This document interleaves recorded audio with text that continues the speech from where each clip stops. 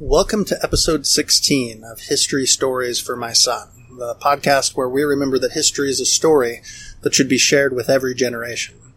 As always, I'll ask if you like this podcast and would like it to continue. Please take a minute to subscribe, rate, and review, and share with your friends. This time, I will tell you the story of Mohandas Gandhi, the man who defeated an empire without violence.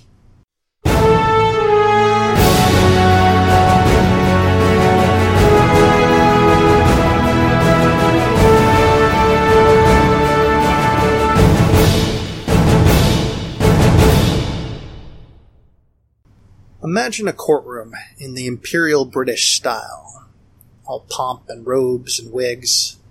A young barrister freshly returned to India from his legal studies in England rises from counsel's table to cross-examine a witness. He looks the witness in the eye, or tries to. Then he opens his mouth to start the necessary confrontational process of exposing the weaknesses and contradictions in the witness's testimony. No words come out. He tries again. Nothing. He can't collect his thoughts. Despite years of hard work at public speaking to overcome his natural shyness, he finds that when faced with the reality of directly confronting another human being in a courtroom, he just can't do it. He just can't handle that kind of confrontation. He closes his mouth and sits down, disgraced. It's the worst debut of a barrister anyone can remember. He refunds his client's money, and as word gets around, it seems like his legal career is over before it begins. The young lawyer's name is Mohandas Gandhi. This is the story of how that young man went from being a terrible lawyer too frightened to confront a single hostile witness to the man who famously confronted the greatest empire in the world and won. Mohandas Gandhi was born on October 2nd, 1869, at Porbandar on the western coast of India, the youngest son of an important local official and a deeply religious woman. He had an undistinguished childhood, an average student who had trouble speaking up in class or making friends on the playground. The first sign there was an unshakable resolve hidden under all that shyness came when he was 18, and he made the fateful decision to travel all the way to London to qualify at the bar. The Mohd Banya caste, to which the Gandhis belonged, threatened to excommunicate him if he violated their injunction against foreign travel. They told him he risked corrupting his soul with wicked Western practices. He went anyways, was indeed excommunicated, and showed no signs of being particularly troubled by this fact. This wasn't because he didn't care about morality. Far from it. He promised his family that he would indulge in neither meat, nor alcohol, nor women while abroad. But he didn't accept the authority of others, even powerful others, with institutions and traditions, to tell him how to live. In England, amidst an alien and cosmopolitan environment, he thrived. He discovered a vibrant vegetarian community there, became a member of the executive committee of the London Vegetarian Society, where he made friends with powerful and influential Englishmen. He did well with his studies and embraced English society, taking classes in elocution, dancing, and music, and was invited to join the prestigious Middle Temple Inn of Court, one of 4 English Inns of Court exclusively entitled to call their members to the English bar as barristers. His time in London was an almost unqualified success, and he returned to India as a promising lawyer and proud British subject, who would say later he viewed himself, at the time, as British first and Indian second. An unlikely future revolutionary, to say the least. But then, life took a turn. As we've already discussed, his attempts to become a practicing barrister in India got off to a disastrous start.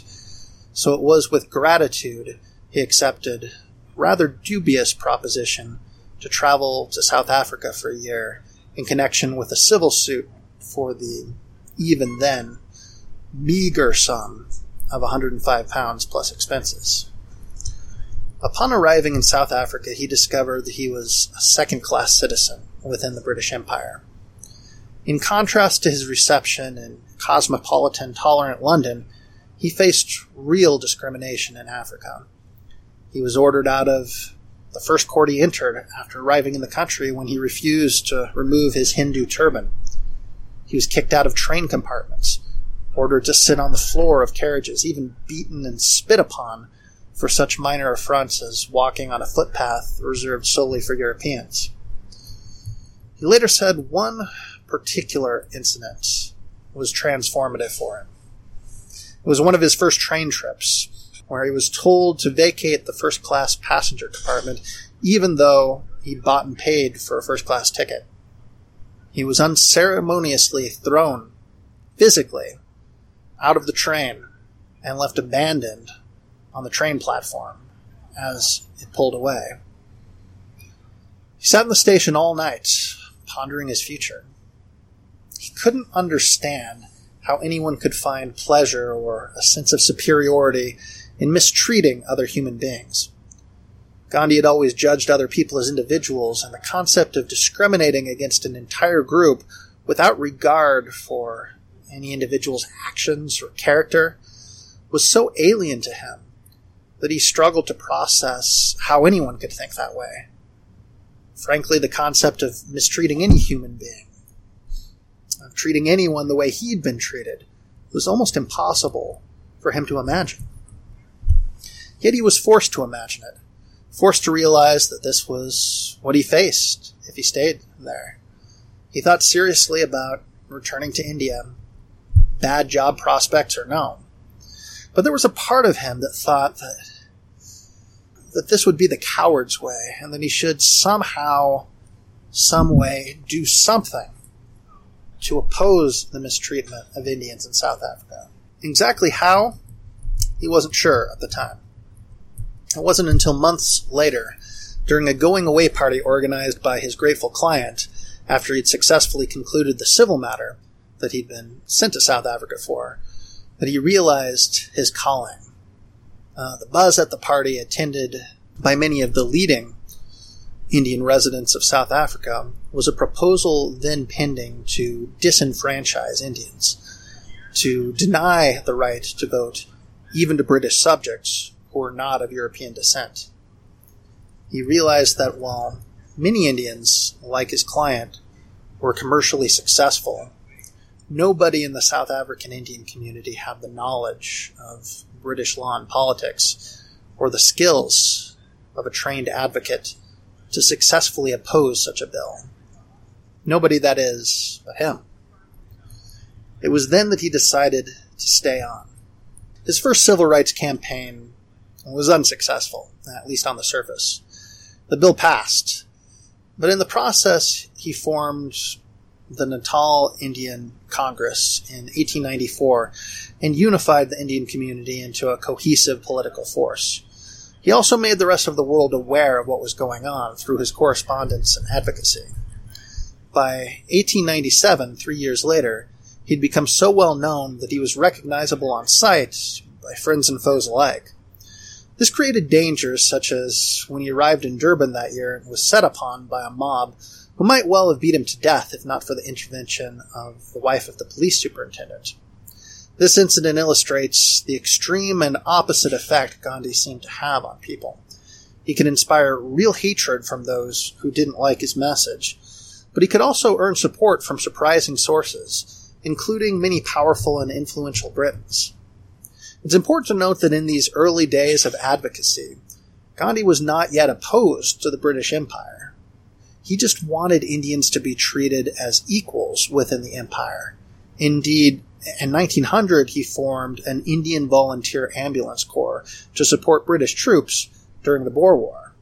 He and 37 other Indians received the Queen's South Africa Medal for their heroism in carrying injured men back from the front under fire and over uneven terrain.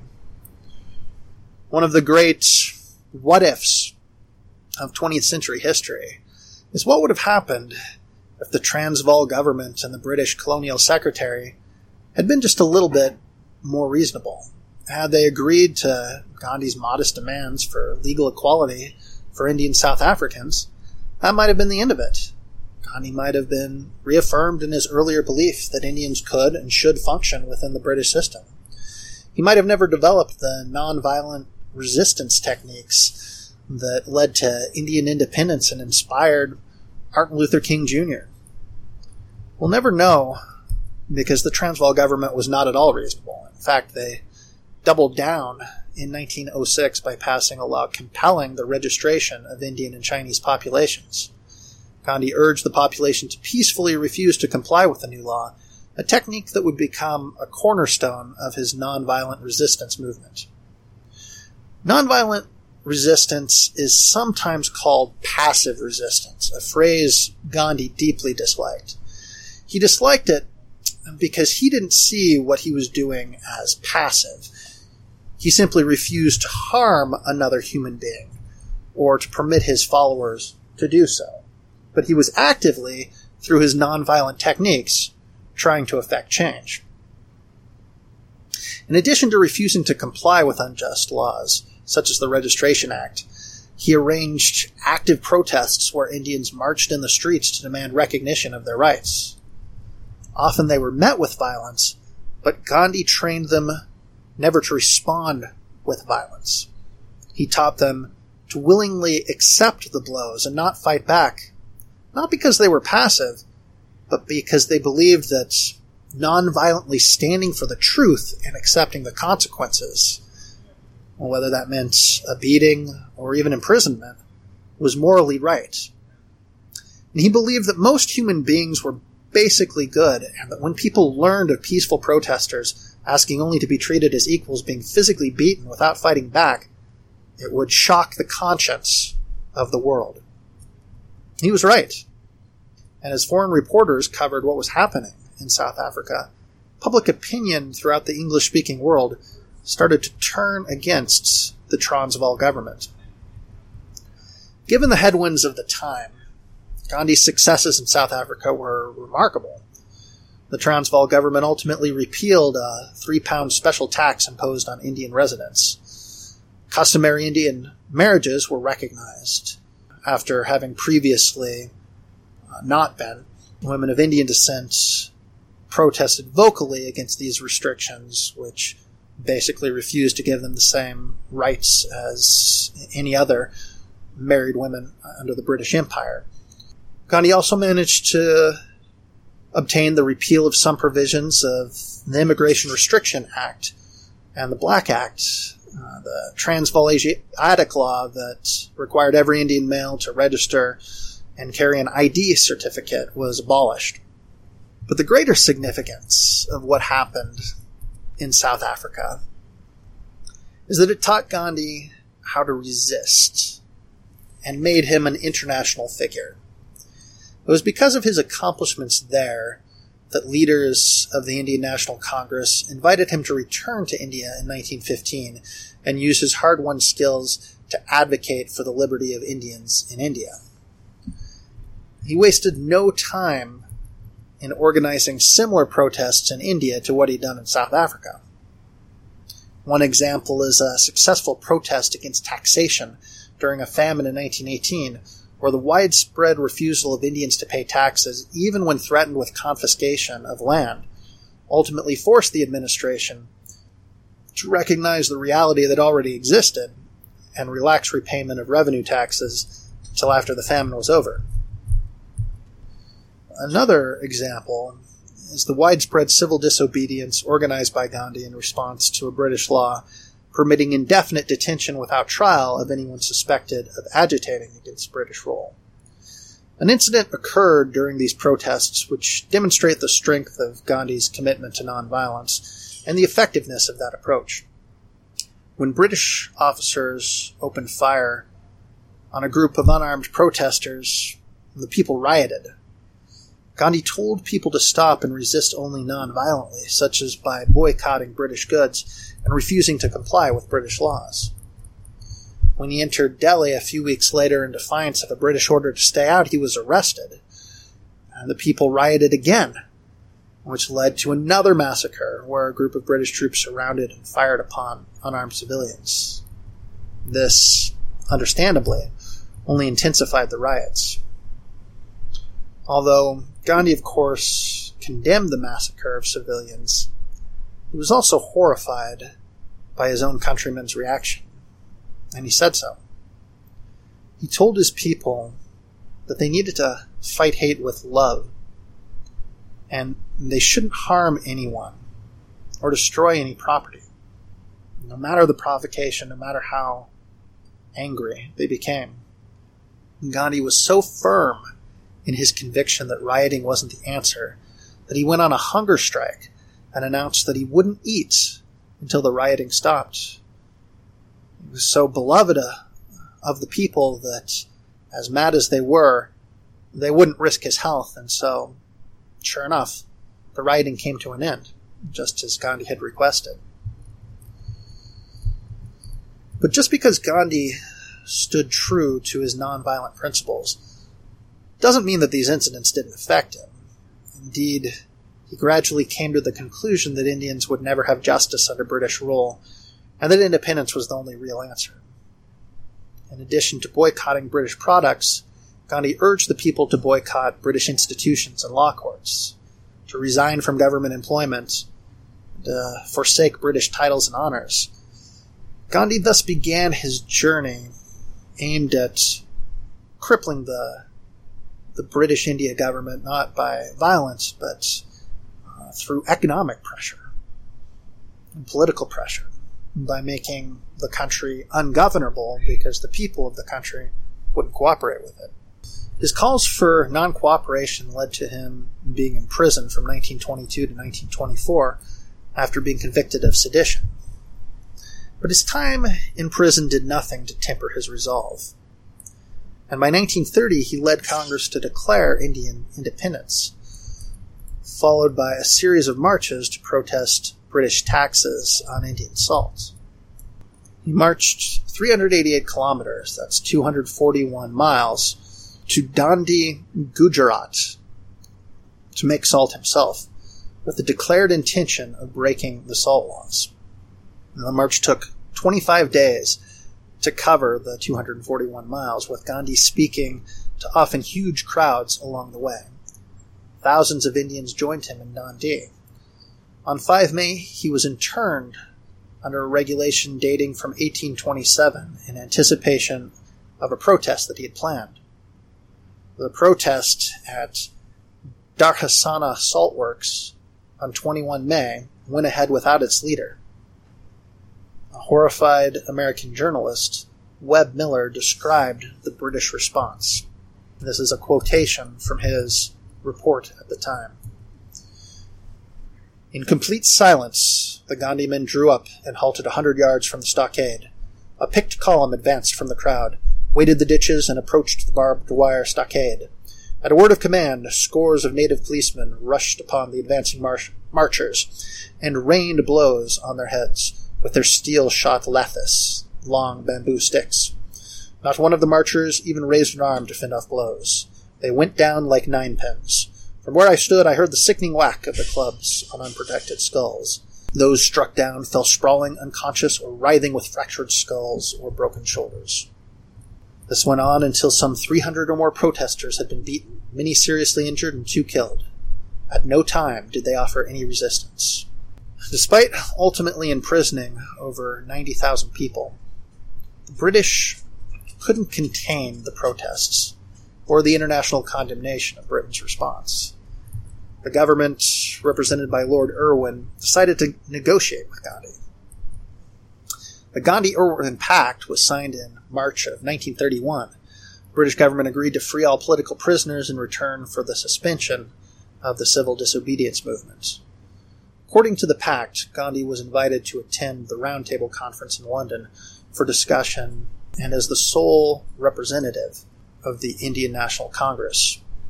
The conference was a disappointment to Gandhi and the nationalists. Gandhi expected to discuss India's independence, while the British side focused on the Indian princes and Indian minorities, rather than on a transfer of power. Lord Irwin's successor, Lord Willingdon, took a hard line against India as an independent nation, began a new campaign of controlling and subduing the nationalist movement. Gandhi was again arrested, and the government tried and failed to minimize his influence by keeping him isolated. During discussions in 1931-1932, the British strategy was essentially to keep the Indians divided by offering concessions aimed at particular identity groups rather than at the Indian people as a whole. British negotiators suggested establishing separate electorates based on religious and social divisions. The British questioned the Congress Party and Gandhi's authority to speak for the entirety of India. They invited other leaders, including religious leaders, such as Muslims and Sikhs, to present demands along religious lines. The British also invited representatives of the Untouchables to press claims on caste lines.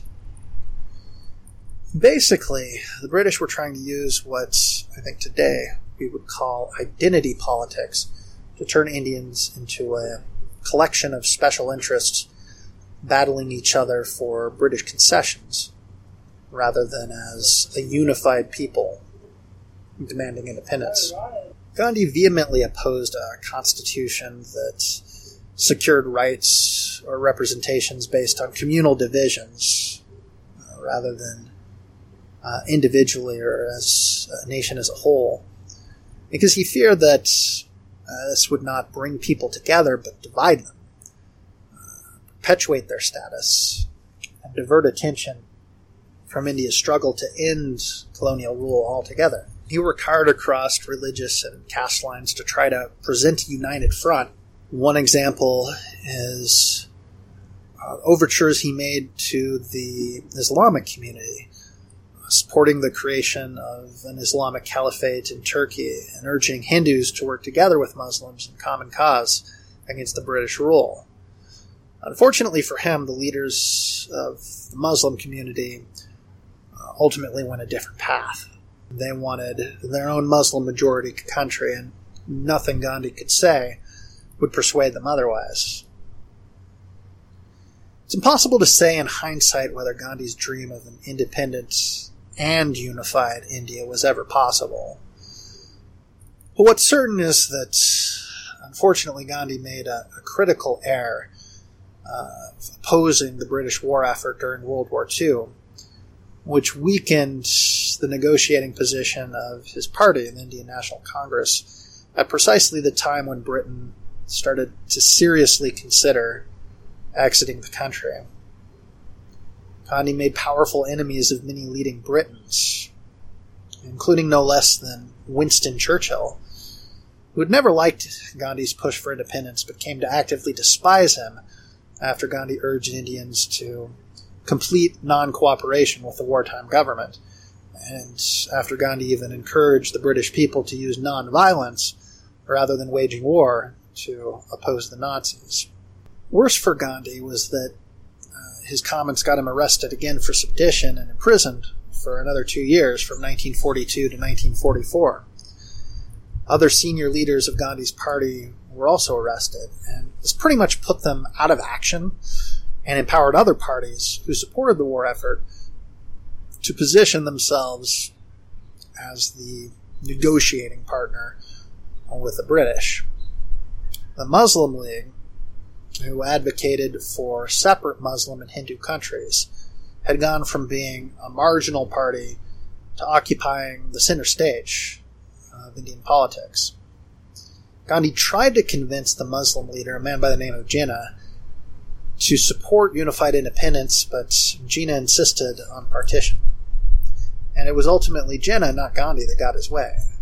And in 1947, as the British exited the country, India was split into the Hindu-majority modern-day India and what we now call Pakistan, originally West and East Pakistan. A lot of people, at least in the West, don't realize was that what is now Pakistan was once part of the greater British India. This partition, which was very unpopular among Hindus, led to widespread religious violence between Hindus and Muslims, as most non-Muslims living in what is now Pakistan migrated to modern India, and many Muslims migrated from India to Pakistan. And so it was that Gandhi spent the day of independence, August 15th, 1947, not celebrating the culmination of his life's work, but urging his countrymen to stop the riots that ultimately killed more than 500,000 Indians, and mourning the divisions of his country which he had so vehemently opposed. And so it was that Gandhi was dead less than a year later, on January 30th, 1948, assassinated by an Indian Hindu nationalist who believed that Gandhi had favored the political demands of Muslims during the partition of India. Gandhi was shot 3 times and died. So, what is Gandhi's legacy? An independent India, certainly, though not in the form he envisioned. A philosophy and method of nonviolent resistance that earned him admirers and imitators around the world, including Martin Luther King Jr. His life wasn't a movie, and so it didn't end in unqualified triumph. He wasn't able to entirely put an end to the worst in humanity. But he was, for a brief time, able to remind people of their shared humanity. He believed that people were basically good at heart and that if you showed people injustice, they would eventually come around. He believed you could defeat an enemy without ever harming any person or even destroying property, simply by holding up a mirror and challenging them to do the right thing. His tactics worked because, at least as to the people of Britain in the early 20th century, he was right. Faced with the spectacle of people non-violently demanding their freedom, even in the face of violence and discrimination, the British people eventually came around. They did the right thing. And Gandhi didn't need to kill a single one of them to make it happen. Gandhi believed in the unity of humanity, in our common goodness. And his proof that appealing to humanity over violence can sometimes work is his real legacy. He proved that the things that divide every human being can, at least sometimes, be overcome by the many, many more things that unite us. The world would be a better place if more people took that lesson to heart.